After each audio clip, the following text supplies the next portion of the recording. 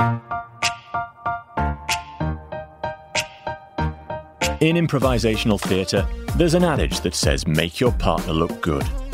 In leadership and business relationships, this means you can make personal interactions a win-win situation for both you and your colleagues. Welcome to Partner Up with Amy Carroll. Speaking with guests and listeners like you, Amy uses her wisdom and wit, leading you along the road to success. Now, here's your host, Amy Carroll. Welcome, everyone, to my Partner Up with Amy Carroll podcast series. As a communication coach, trainer, speaker, and author, I am delighted to bring you insights and ideas to help you solve your communication conundrums. This is the October episode of my podcast series. If you want to find out more about me and my previous guests, feel free to listen to previous episodes on my website, either carrollcoaching.com, or you can go directly to the voiceamerica.com business channel. Be sure to download the app or just tune in using your favorite podcast app. Now, if you missed my last podcast, I interviewed Stefan Wiedner. And Stefan and I discussed the topic of psychological safety, specifically in the workplace, and why speaking up and expressing concerns, ideas, and mistakes in a work environment can be daunting. Stefan gives leaders the tools and tips for harnessing psychological safety. This, in turn, provides teams with the courage to say what they need to say and the confidence to know that they're going to be heard. Now, my guest today is Talitha V. Welcome, T. Hi, Amy. T is my buddy and social media gal, and I invited her to join me today because we're going to be talking about a book we both recently, I would say, listened to most accurately. Yes. I've really gotten on the audiobook bandwagon, listeners. I'm loving it. Me too. Yeah, I know you really are too. Well, yeah. You're a runner. Do you listen when you run? Not so much when I'm running. I'm a dog walker as well. So 3 that's times true. a day I'm out walking, which is when I take the time to enjoy the podcast or the books. Thanks to you. Yeah. Cool. Now, this book title is called When the Body Says No. The Cost of Hidden Stress, and it's written by Gabor Mate. Amy, how did you discover this book? I can't remember. The very first time I read it, it's been, I'm going to guess, 8 years ago at least. Oh, wow. And what caused me to rediscover it, I can remember that, is I got to interview Terry Real on my podcast twice. Once about his first book, New Rules of Marriage, which I highly recommend for anyone in any kind of close, intimate relationship. And his second book, which came out this year, called Us. And he casually mentioned, oh, yeah, Gabor Mate, friend of mine. And I was like, Gabor Mate is your friend? Yeah, I was pretty impressed. So that's what inspired me to read it again. And you inspired me in turn. Yeah. And so here's the thing, T, and you may remember this part in the book. For me, what was really exciting about Mate's work is that he describes 3 types of individuals, which for me totally parallel the communication model we use so much in our work, predator-prey partner, developed by my sister, Pat Kirkland. Yeah. So listeners, if you're not familiar with the book or with this model of predator-prey partner, I'm going to give you a very high-level explanation. Under pressure, well, let me back up. Even before, when we're not under pressure, most of us are behaving as partners, meaning we're holding high respect for ourselves, high respect for others. The problem begins when we're feeling under pressure, stress, perceived threat, crisis, COVID, or just if we're hungry, angry, lonely, or tired. And we either slip into predator, where we're holding too much respect for ourselves, not enough for others. We could sound aggressive, arrogant, disrespectful. Or the prey, who, and that's Prey, my friends. You may be thinking Pray, though they may be doing a lot of that because they're really nice people and they want to avoid conflict at all costs. The irony is that when you're too nice, that will trigger often a predator reaction from other people. Mm-hmm. Now, Gabor Mate, well, let me say a little bit more about his book. It's really a fascinating, eye-opening book that he's written. He draws on deep scientific research, and he provides answers to critical questions about the mind-body link and the role that stress has, or stress and our emotions have on the makeup of common diseases and illnesses. Mm-hmm. Super interesting. Yeah. And now here's the thing, T, that really, this is what caught me the very first time. It's the only thing I remembered from the book the first time. Mm-hmm. He talks about 3 types of individuals. He sure does, yeah. Yeah, you remember. So type A, I would say, are people who he talks about being easily very, very angry, rageful. They express their anger in this very over-the-top way. Mm-hmm. And he associates the illnesses around the heart with that heart disease, heart attacks.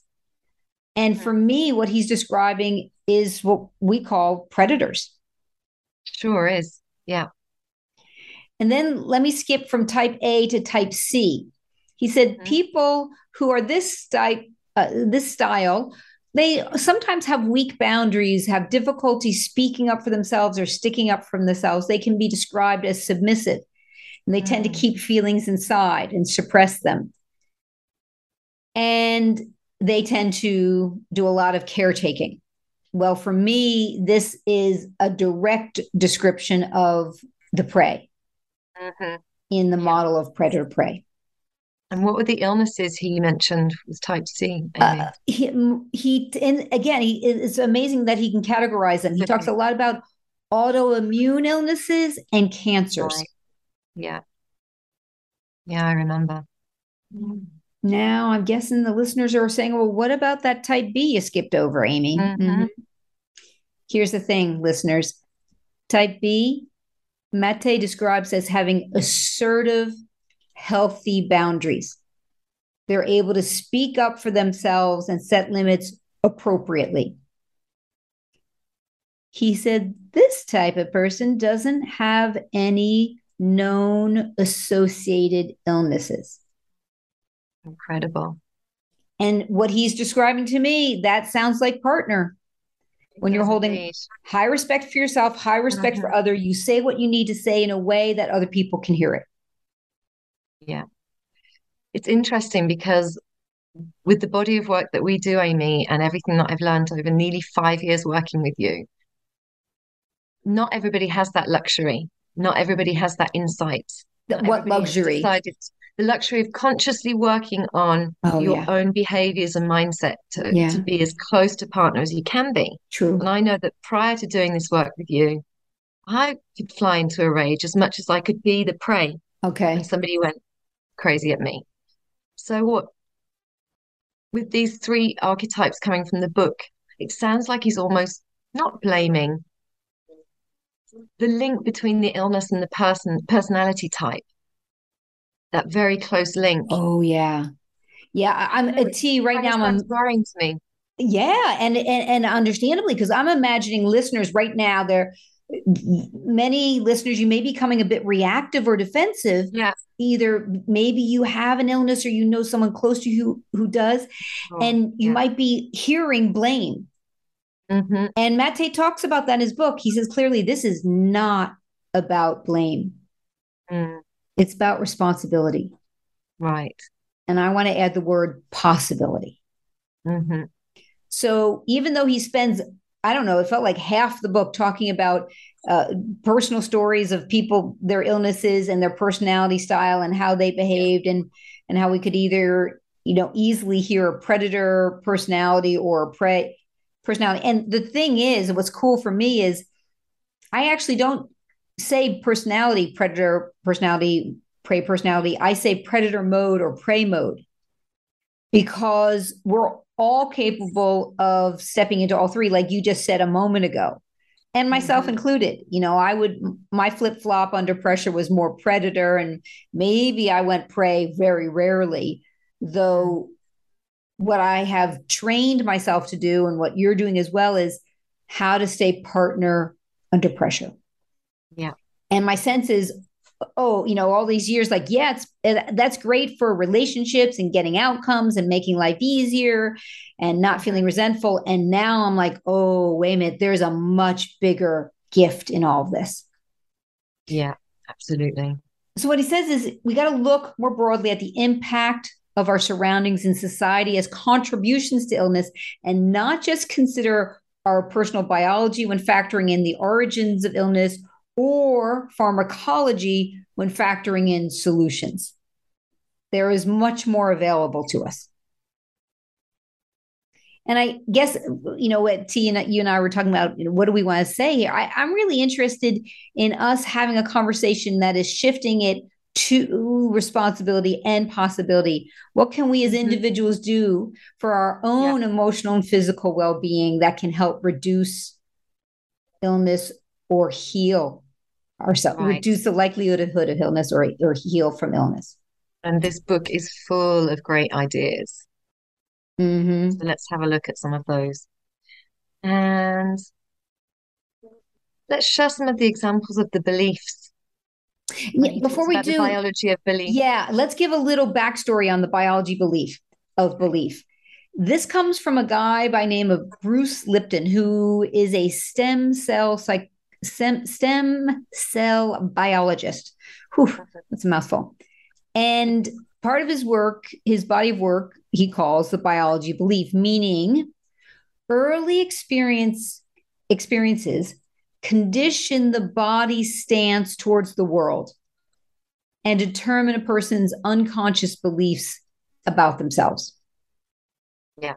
And although the biology of belief is deeply physiological, very cool news, it's not irreversible. That is good news.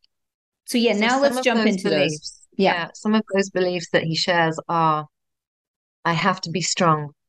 Oh, yeah. It's not right for me to be angry. Oh, let's go even slower because the listeners need to let this sink in.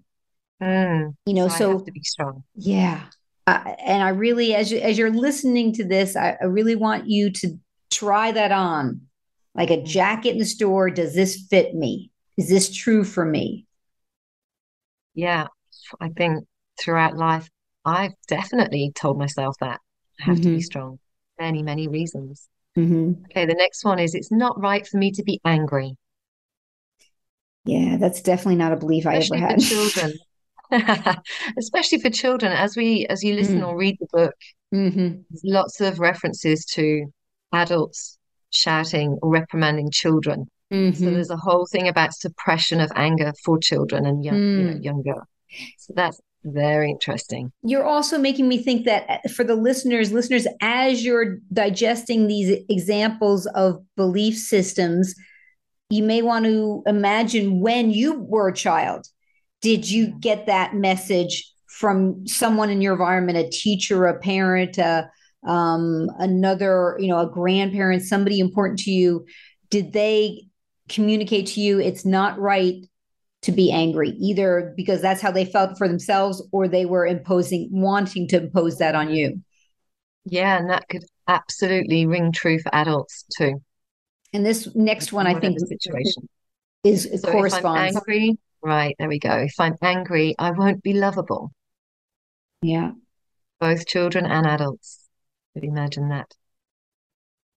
Okay, number 4, I'm responsible for the whole world. I definitely don't have that belief, though I know people who do. And I think a lot of people who, again, I'm going to stereotype, and I don't remember if you mentioned this in this book. I think children who are firstborn children probably, this is probably a very common belief for them that they're responsible for the whole world. Yeah, and I've had that feeling as well growing up. I don't know where it stems from. I was the third child, so that's not necessarily the reason, me being firstborn or whatever. Oh, okay. If you're a caretaker, which is what I have been for many, many years, wanting to take care of the other before taking care of self, I think that comes in, being responsible for others, the whole world. Anyway, it's unique for everybody. The next is, I'm not wanted. Oof. That's tough. Then that is a tough one. Then we've got a classic, I'm not good enough. Yeah, if I really sit with that one, I suppose that is one that I have believed in, certainly in the past, and may still believe in some parts of my life. Yeah. Okay. The next is I don't exist unless I do something. Mm. For those people who stay busy. Yep. That's a big one for me. I got a little bit like I had to prove myself or something. Mm-hmm. Okay, then I must justify my existence. Mm-hmm. Yeah, that's maybe related to that belief of, I've got to prove myself. Yeah. And the last one, I have to be very ill to deserve being taken care of. Wow. I just feel like this alone is a huge gift for listeners. Because listeners, once we know something, we can't unknow it.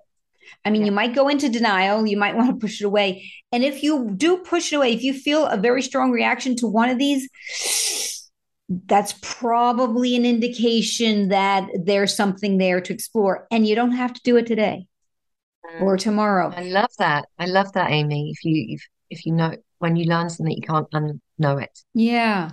Yeah. So now that you know that there might, like if you take the one about, I have to be very ill to deserve being taken care of. Oh my gosh. There's a huge gift in that realization, if that's a belief, right? Because once we have awareness, we can start to make different choices. Exactly. Yeah. And if the thing is, if we're to heal, it means that we have to reverse a lot of these belief systems that we instilled often at a very early age. The healing agent is the internal state that needs to be changed. Gabor talks about healing not as a battle, which I was delighted to hear. He talks about it as a constant ebb and flow. And what a relief, because it's not like you have one shot, one time. You got to get it sorted out. There are, and we talk about many different ways to approach healing from different dimensions. And that's where the ebb and flow comes. Beautiful. And people may think it's a one-time deal, like it's do or die. It's important to realize that it's progressive. As you said, it's not irreversible, and something that can continue. It's not irreversible. It's irreversible. Exactly. Okay, good. I wanted to make sure that was right. And make sure they got the right flow. It's not irreversible. Yeah. No. It is irreversible. It is irreversible. Thank you. No. It's irreversible. Yeah. I don't know what the other ones. What we want to say is it's reversible. It's reversible. That's all we know for sure. Okay. Okay. We'll keep it that simple. So it's something that can continue, and it could take a long time to happen with many different methods. And as we said, the awareness is already a great place to start. So he refers to this as a psychological social model of healing. Wow. Yeah. And it's really multidimensional. Gabor also says insight is more valuable to people than advice. Love that. And so that's why, just us sharing this list, you may get your own insight. And I also wonder if that's why coaching is such a powerful tool for so many people, because it enables people to find the solutions and insights themselves. Very true. Yeah. What does he say about compulsive optimism? I remember that part of the book. He says, it's amazing. And the listeners, it might be the word compulsive that gives you a little clue. He says compulsive optimism can act as a blockage towards healing. Yeah. This was shocking for me to hear. Yeah, it's an aha moment for me too. Because we go along thinking if we're optimistic and we're positive, we stay in that positive mindset. We see a lot of that across social media, and he takes it to a different level. Yeah, he talks about this. He calls it a two-pronged approach that includes two questions. First question is for listeners, if you have an illness, he says, ask yourself, what does this illness say about the past and present? Mm-hmm. And then the second question is, what will help the future? Let me repeat that for you listeners. Question one, what does this illness say about the past and present? Mm-hmm. And what will help the future? You may want to write those questions down. He says, and here's the good news, negative thinking can be very valuable. It's because it's a willingness to consider what is not working. Yeah. And he says not posing these questions can actually be a source of stress. Mm-hmm. And the thing is, when we pose these questions, yeah, you may have some short-term stress in the moment thinking about it because it's going to be maybe scary or uncomfortable. And I'm guessing it's the lesser of the two evils. Short-term stress to get a huge insight that can lead you down a path of healing. Yeah. And Amy, it's interesting that Gabor says autonomy is impossible as long as a person is driven by anything, whether that's fear of the boss or fear of boredom or even FOMO. Yeah, fear of missing Fear out. of missing out. Mm. That's huge for me. Yeah.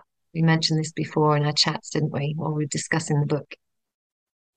Many people experience that, the fear of missing out. And in a way, Yeah. a person is still unable to say no, even if it's to his own drivenness. Yeah. That's what Gabor says. While it's true that genuine joy and satisfaction will obviously enhance well-being, pause states of mind, which are generated to tune out discomfort, actually lower resistance to illness. So positive states of mind, which are generated to tune out discomfort. So that's me, I'm sometimes keeping myself busy in order to avoid the discomfort. That could lower resistance to illness. So that was really, that gave me more, gave me pause to say, okay, where are some moments in my day where I can just, even if it's just 3 minutes, just hang out and be. Bottom line takeaway for me in this area is negative thinking can prove to be very valuable. Something else he says in his book, which I found really also powerful, is some really sage advice. Okay, so what we're doing, listeners, is we're giving you some nuggets, and you're welcome to take what you like from it.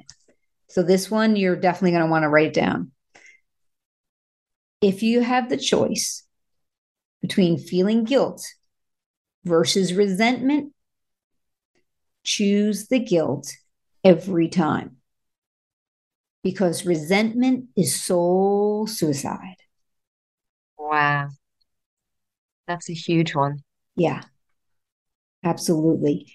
And, T, I've moved on to another book, which I've told you, you've got to read this, which is Brene Brown's latest book, Atlas of the Heart. You're going to love it. And Brene talks about resentment. She said, I assumed it was related to anger.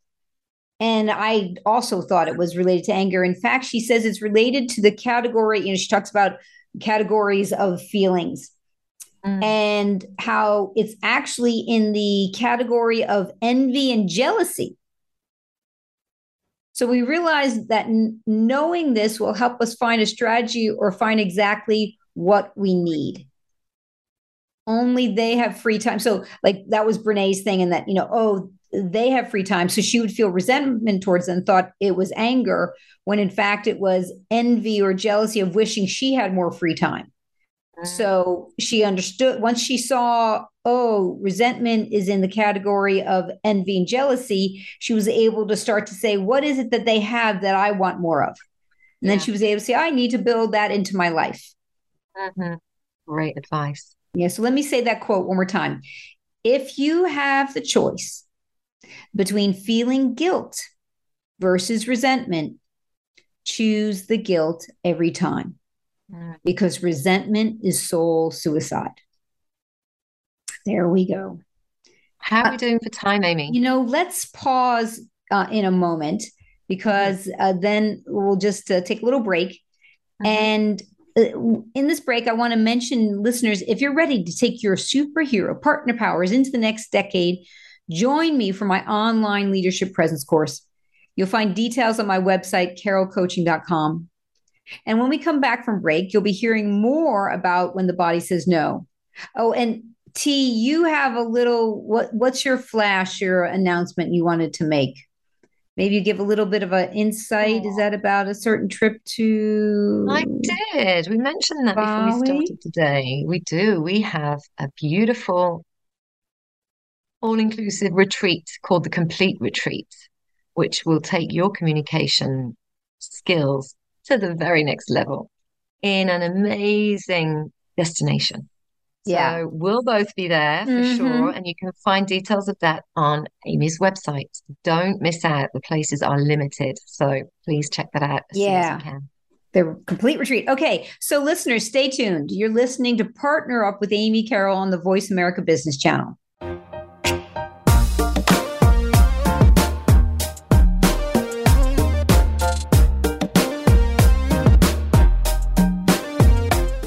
Do you have colleagues, family members, or neighbors that just drive you crazy sometimes?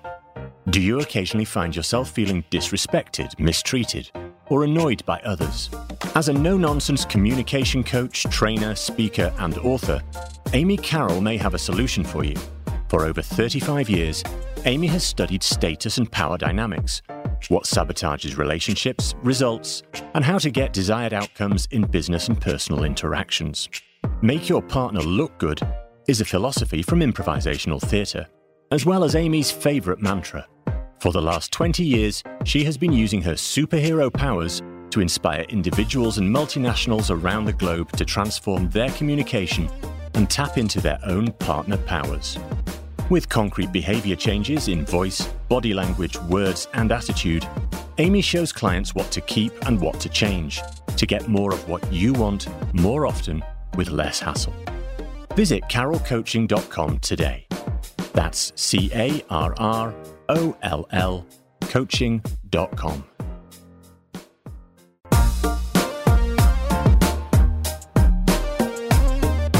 You are listening to Partner Up with Amy Carroll.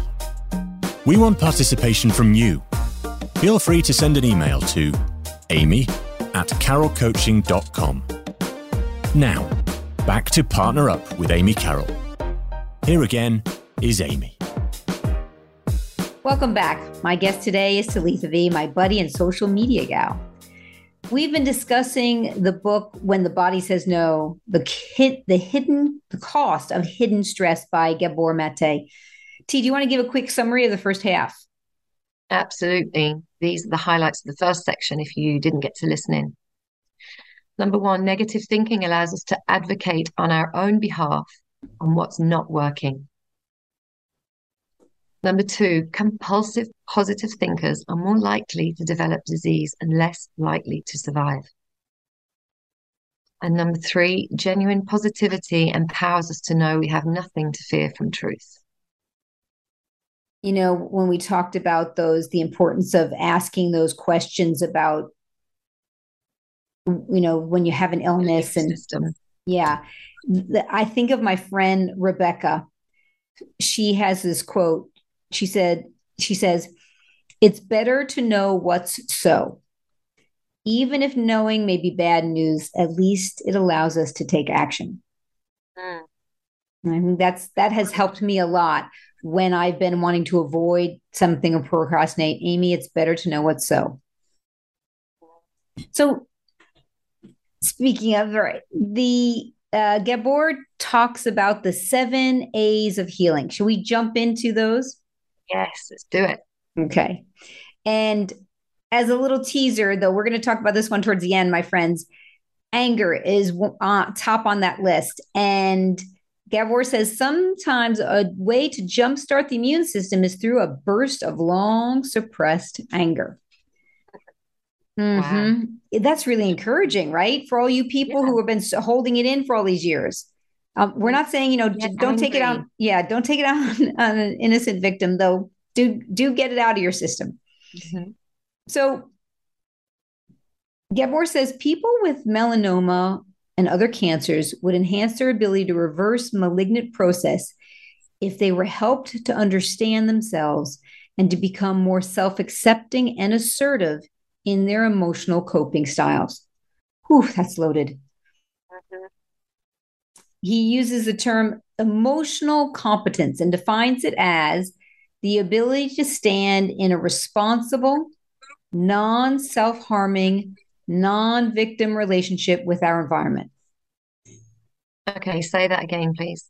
Emotional competence is the ability to stand in a responsible, non-self-harming, non-victim relationship with our environment, with what's happening around us.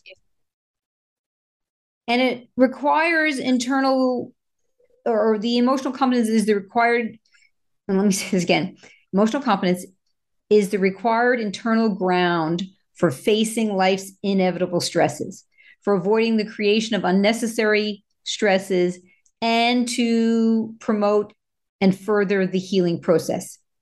And emotional competence is such a huge universe. So many different levels. And I guess we're all at different places on that spectrum. Well, it's funny you say that, because he said, this was a direct quote. I was so, in a way, relieved to hear this. He said, few of us ever arrive at adult age with full emotional competence. There we go. I don't know if that's good news or bad news, right? I think it's good news. Yeah, it gives me hope, though it's also a bit depressing to know, we've gotten our driver's license, we've gotten our school certificate, we can drink legally, and no one has, handed us the emotional competence certificate. No, it's definitely a process, right? Yeah, I definitely didn't have it at 18. I didn't have it at 20. I may not have even had it at 25. Yeah. And here's the thing, it's recognizing our lack of it is not cause for self-judgment. Okay, listen up, right? Listeners, don't start beating yourself up. Remember, a few of us showed up with it as adults. Consider it an invitation for further development and transformation. Yeah. In fact, see, I remember my first foray into self-development, I was 19 years old. What was that? It was a 60-hour self-development course I took to become a volunteer at a hotline. And it was in East Lansing, Michigan. It was amazing. There were moments I was so pissed off with those people. I remember we were like in this room, we're sitting on pillows, and they're trying to get me, I don't know, to talk about my feelings, some reasonable request. And I didn't have a friggin' clue what they were talking about. And I remember getting really pretty young, right? Well, now it feels really young. Yeah. Yeah. Wow. Yeah. I have one of those moments too in my life. Oh, yes. Yeah. It's when I flew the nest and I went down to London from the Midlands in England and was joining drama school. And I just had this moment of clarity, standing probably in the middle of London somewhere with people rushing by and brushing against me, and feeling, okay, this is me in the world, fully responsible for me, emotionally, what I'm going to eat, what I'm going to wear, how, where I'm going to sleep. And it, like a wave came over me. So I was 18, about the same age as you. Not sure where it went from there. And now, I'm lucky to be working with you and doing this body of work. So, what was did the theater course you took, did that contribute to any growth or insights? Yes, definitely. Because one, I was the youngest person on that course. So as I'm feeling all grown up and leaving the house, the family house, I then get into this group of people where everybody's older than me. And there were, a real different array of ages. And so those people then become your family. So that also emotionally affected me. Sure. Yeah. It's interesting how different disciplines can bring insight and awareness. It doesn't have to be traditional therapy. No, absolutely. Yeah. Very cool. So let's now move into the official list of the 7 A's of healing. The first one he talks about is acceptance of how things are now and not denying them, and having this compassionate relationship with ourselves. Sometimes I know one of the strategies I use to accept things is I'll discuss my frustrations with other people. Good one. I'll notice how I'm, this is on a good day, noticing how I'm feeling. I'm naming those emotions. For me, that's a good day. That's a high level of emotional competence. Yeah. On a bad day, I might take it out on someone and think they're being a jerk. Here's a great example. I get to practice this a couple times a week. There was some people moved in the apartment building that I live in below me, and they're smokers. So often, I'll open up the balcony, get fresh air. Instead, I get a whiff of cigarette smoke. And it's really easy for me to get angry about it. Mm-hmm. And so when I'm present, I'm cool, calm. I remember how gifted life, how privileged my life is, what a wonderful, amazing space I live in. And I know that it's going to pass in 5 minutes. So those are the days when I can be aware. Thank you. I just close the door and then move to another part of the apartment and then open up a window on the other side. Or I just wait 5 minutes and then open up the door again. So that's acceptance of the situation. Yeah. What's the next one? Next one is awareness. We need to have a capacity for emotional truth recognition. People they say people can't understand words, the language, they're better at picking up lies. Yes, I remember that when he says that in the book. So it could be maybe like a little baby, very young child before they learn to speak can start they're hyper aware because they have other things they have to pay attention to, or someone who doesn't speak that language. Yeah. Yeah. We need to pay attention and practice paying attention to our internal states and learn to trust these internal states more than our words or other people's words. And it can be in the tone of the voice, in the pitch, what the eyes are doing, how we're feeling, and where we're feeling it in the body. Okay, so Amy, the tone of our own voice and the pitch of our own voice, right? It's all about could be both. That's a really good point. Mm-hmm. I'm going to say, because like if I'm talking, then that could be awareness. Hey, Amy, you might be feeling, a strong emotion. Stressed. What is it? Yeah. Though if I'm hearing someone else's tone of voice, that might give me information that they're stressed or angry or upset or scared. And awareness also means learning where the signs of stress are in our own bodies, as I was saying. This is a recognition, or this is a regaining of our lost capacity to recognize emotional reality.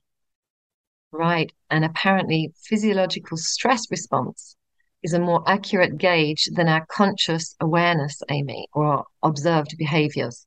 Mm-hmm. In fact, in his book, Gabor mentions Hans Selye, a Hungarian and Canadian endocrinologist. Mm-hmm.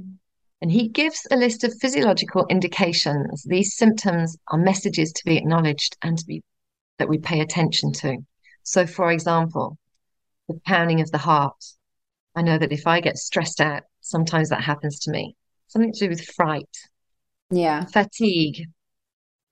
Sweating, sweaty palms, or getting hot. Frequent urination is another one.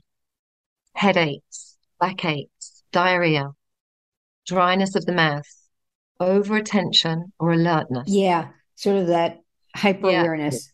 Classic. Anxiety, loss of joie de vivre, unusual impulsivity. That one was really interesting for me because I can be kind of impulsive sometimes. And now to realize that might be a sign of stress or other issue.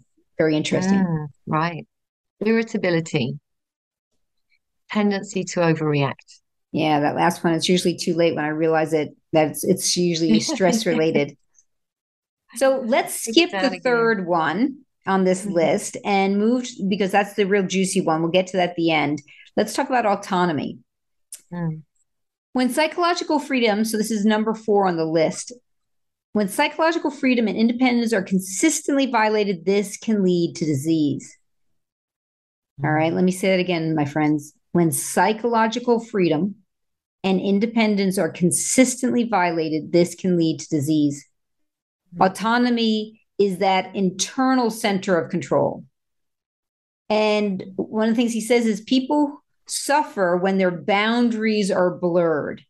And then he said, boundary issues are at the heart of disease. It makes me think of the book we did a review on. Yes, me too. The book was written by Terry Cole, right? Boundary Boss. Yeah, Boundary Boss, that's it. And we did a couple of shows. Yeah, I think we did more than one. There was so much in there. Yeah. So I can recommend that. Yeah. There's also a couple of shows on your Partner Up with Amy Carroll Business Channel right here on Voice America if people want to check that out. The first part, we did 2 parts on Boundary Boss. First part is show 64, and the title is Having Healthy Boundaries Makes You Brave and Generous. That was aired on November 19th last year, 2021. And part 2 is show 67, same title, and that was aired on December 10th. So please, listeners, go and check them out. This was really eye-opening for me. I just remember thinking, wow, I automatically thought I had boundaries in place. And when I read that book, I realized that I did not. Wow. Well, that's I remember that insight. Yeah. So, if we tie it back to what Gabor Mate said earlier, if you have a choice between guilt and resentment, choose guilt. I think in my experience, sometimes when I set boundaries, I feel guilty. Very true. I recently set a boundary with a friend and I felt bad about it because I knew she needed this thing. And I knew that if I did it, I was going to feel resentful. So I chose to say no, because for me, resentment is poison to my body. And I just wasn't willing to accept that. And so I had to live with the guilt. Brilliant awareness, Amy. Yeah. Research shows that people who are most susceptible to disease are the ones who have had the most boundary violations. It's safe to say that boundary violations can be physical or emotional, and they can be related to personal items.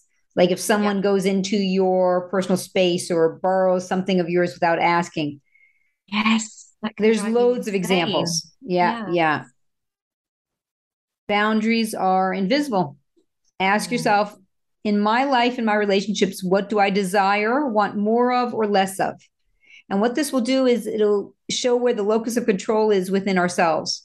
So let me say that again. The question to identify where you may need or want boundaries. You ask yourself, in my life and in my relationships, what do I desire, want more of, or want less of? Autonomy is the internal center of control. Amazing. Okay, so let's get to number 5. This is attachment. And he goes into the attachment theory in the book. Attachment is our connection with the world. Our early attachment bonds, for example, through which we learn to feel anger or we learn to suppress it, even at a very early age. Seeking connection is a necessity for healing as humans. So yeah, if you want to know more about that part of the book, head to number 5 on this list, attachment theory. It's fascinating. Yeah. And this number 6 is assertion.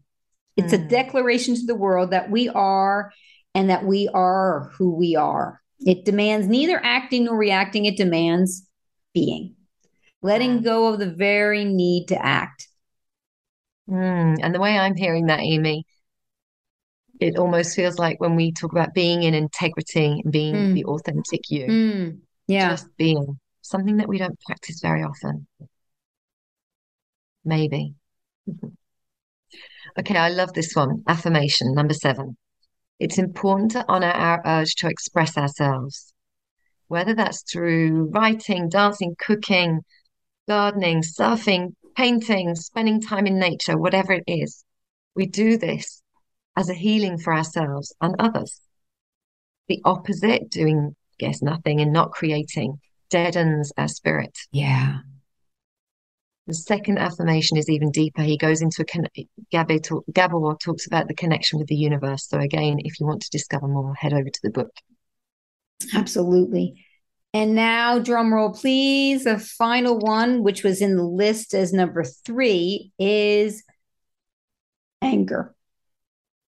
The repression of anger creates physiological stress on the organ. So for all those people who are too nice and don't speak up, you're going to want to get angry for your own health. Yeah, it's the culprit. Anger. People who have cancer, this is what he said in his book. People who had cancer who were able to express anger towards their physicians lived longer than their counterparts. Wow. Just from getting angry at their doctor. Yeah, the release of that suppressed anger. The expression of anger versus the suppression of anger has shown to be less physiological stressful. So it's better to get it out than to keep it in. And, I've been the receiver of other people's anger, and I've also been the angry party, the guilty person who's let her rage out. I'm sure we all have. Well, this is a tricky emotion. Since the outpouring of anger can be detrimental to those around us, it can also be detrimental to the individual. They may experience high blood pressure, even a heart attack. Wow. And Gabor says hostility is the drive in. No, let me say this: the hostility in the drive for dominance is directly related to heart disease. Shocking. So it's playing both sides. How too much, too little, they're both problematic. The suppression of anger and the unregulated acting out of it are indications of abnormal releases of emotions, which are at the root of disease. Both of these extremes represent a fear of the genuine expression of anger. They both represent the fear of a genuine expression of anger. And for me, when I think about the predator-prey partner, remember, the predator is likely to be rageful. The prey is likely, sometimes I'll describe the behavior as passive aggressive. They're not able to be direct, so they do it in a very indirect way. This to me is the crux of being able to say what you need to say, being clear and kind. Another quote from Brene Brown: people who are prey are too afraid to speak up because they're shy. Well, I don't know if it's just shy. It's there's all sorts of reasons why someone who is a prey is not willing or able to speak up. The problem is, it's like a volcano. It builds up, and then they explode and they become predator-like. And the people who are predators don't realize they're coming across too strongly. So, someone who is a prey and then they explode and damage relationships probably feels even more horrible than a predator who does that, because predators, we don't want to do it, though we're used to doing it. Right. And as I was just saying, I kind of was saying a bunch of things at the same time. Someone who's a predator who explodes, shockingly, they don't realize how aggressive they sound a lot of the time. And that's really hard to believe. And then I pull out the video camera and I have them watch themselves. They're like, oh, okay. That's not good, is it? And the good news about this last thing is that a lack of awareness for most people is what is allowing a predator to be a predator. So often when a predator realizes how unacceptable their behavior is, their motivation to change increases. Yeah, thankfully. And I like how Gabor refers to healthy anger, Amy. He says that it's an empowerment and brings us into a true state of relaxation physiologically. He says it's a physiological experience without what he calls acting out. It's a sense of a surge of power going through the bodily system, while simultaneously a complete disappearance of all anxiety. When healthy anger is being expressed, you don't see anything dramatic. And from the book, I kind of remember he had filmed an airplane flying by right there. Oh, okay. There was some kind of research where they had filmed people being angry, and the observers didn't realize they were angry. They saw a real state of relaxation happening in the body and the facial expression. So that's insane. We'd never imagined that. He says the muscles relax. And then he continues to ask, what is rage? And he says, when we're in a state of rage, then we're not relaxed at all. Our bodies are not relaxed. There's a tightening of muscles and a feeling of internal anxiety. So anger gives us an important information and should not be ignored or suppressed. Healthy anger leaves the individual in charge. Yep. It's, to me, when I coach people to say something slow and calm,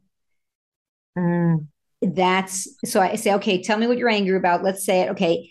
And I have them say it in this way that's like they're just talking about what they're going to do in the garden over the weekend. Slow, calm. That's the mantra. For those of you who are predators, or for those of you who are prey and afraid to say what you want to say, if you say it slow and calm, then that will often cause you to be more relaxed. Even though maybe inside you might be feeling some stress, you're appearing calm and relaxed. And you want to do it without any sarcasm. So, T, if you and I were colleagues and I was upset, I might say, T, when you presented my material at the meeting last week, I was really angry, and I'm still really angry. And I'd like to discuss how we can resolve that. Okay, so I say it to her in this way. I use her name. I go slow. I have pauses. I have no emphasis on the words, except I'm being really clear in my language. I was angry and I'm still angry. And here's what I want to do. And as a result, T, it's going to be harder for T to have a defensive or offensive reaction because she's able to take in the material and digest it. So, and at the same time, Amy, are you then tricking your body into a more relaxed state? Because how you want to, sending those internal signals. Yes. Staying calm. Yeah, probably is. T, yeah. We only have 2 minutes left to finish the show. Wow, so that went really fast. Didn't it? Here's what I'd like to go through. Listeners, he's got some great references, and we're going to give you the websites to 4 or 5 of them. So get a pen ready and listen up. First one is beginningyourhealingjourney.org. That's all one word, www.beginningyourhealingjourney.org for videos, audios, and a book. And then there's the Canadian Institute of Stress, and you can find that www.stresscanada.org. Stresscanada.org. Third referral is healthnewsnet.com. www.healthnewsnet.com. Another one is a program I did. He calls it's the Landmark Forum. And that, I found, it just rocked my world. And it certainly did for Gabor Mate as well. And that you can find on www.landmarkeducation.com. Last 2, PD seminars, P as in Peter, D as in David, pdseminars.com, www. And then Bruce Lipton's website, www.brucelipton.com. And those are some of the resources where you can go and get more insight and education. So I say, let's leave it at this.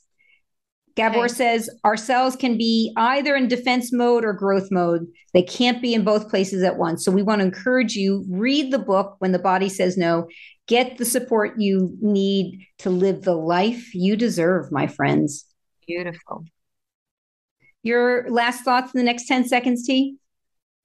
Yes, join us for the Bali Complete Retreat. Looking forward to another show with you very soon. I'll start reading Brene Brown's next book. Thanks for having me. Great. Be sure to switch on, tune in, listen up, and be inspired next month. I'll be interviewing another fabulous guest. Thanks for tuning in, everyone. T, it was great to have this conversation with you. Thank you. It's wonderful. And listeners, thank you. You've been listening to Partner Up with Amy Carroll on the Voice America Business Channel. Happy partnering, everyone.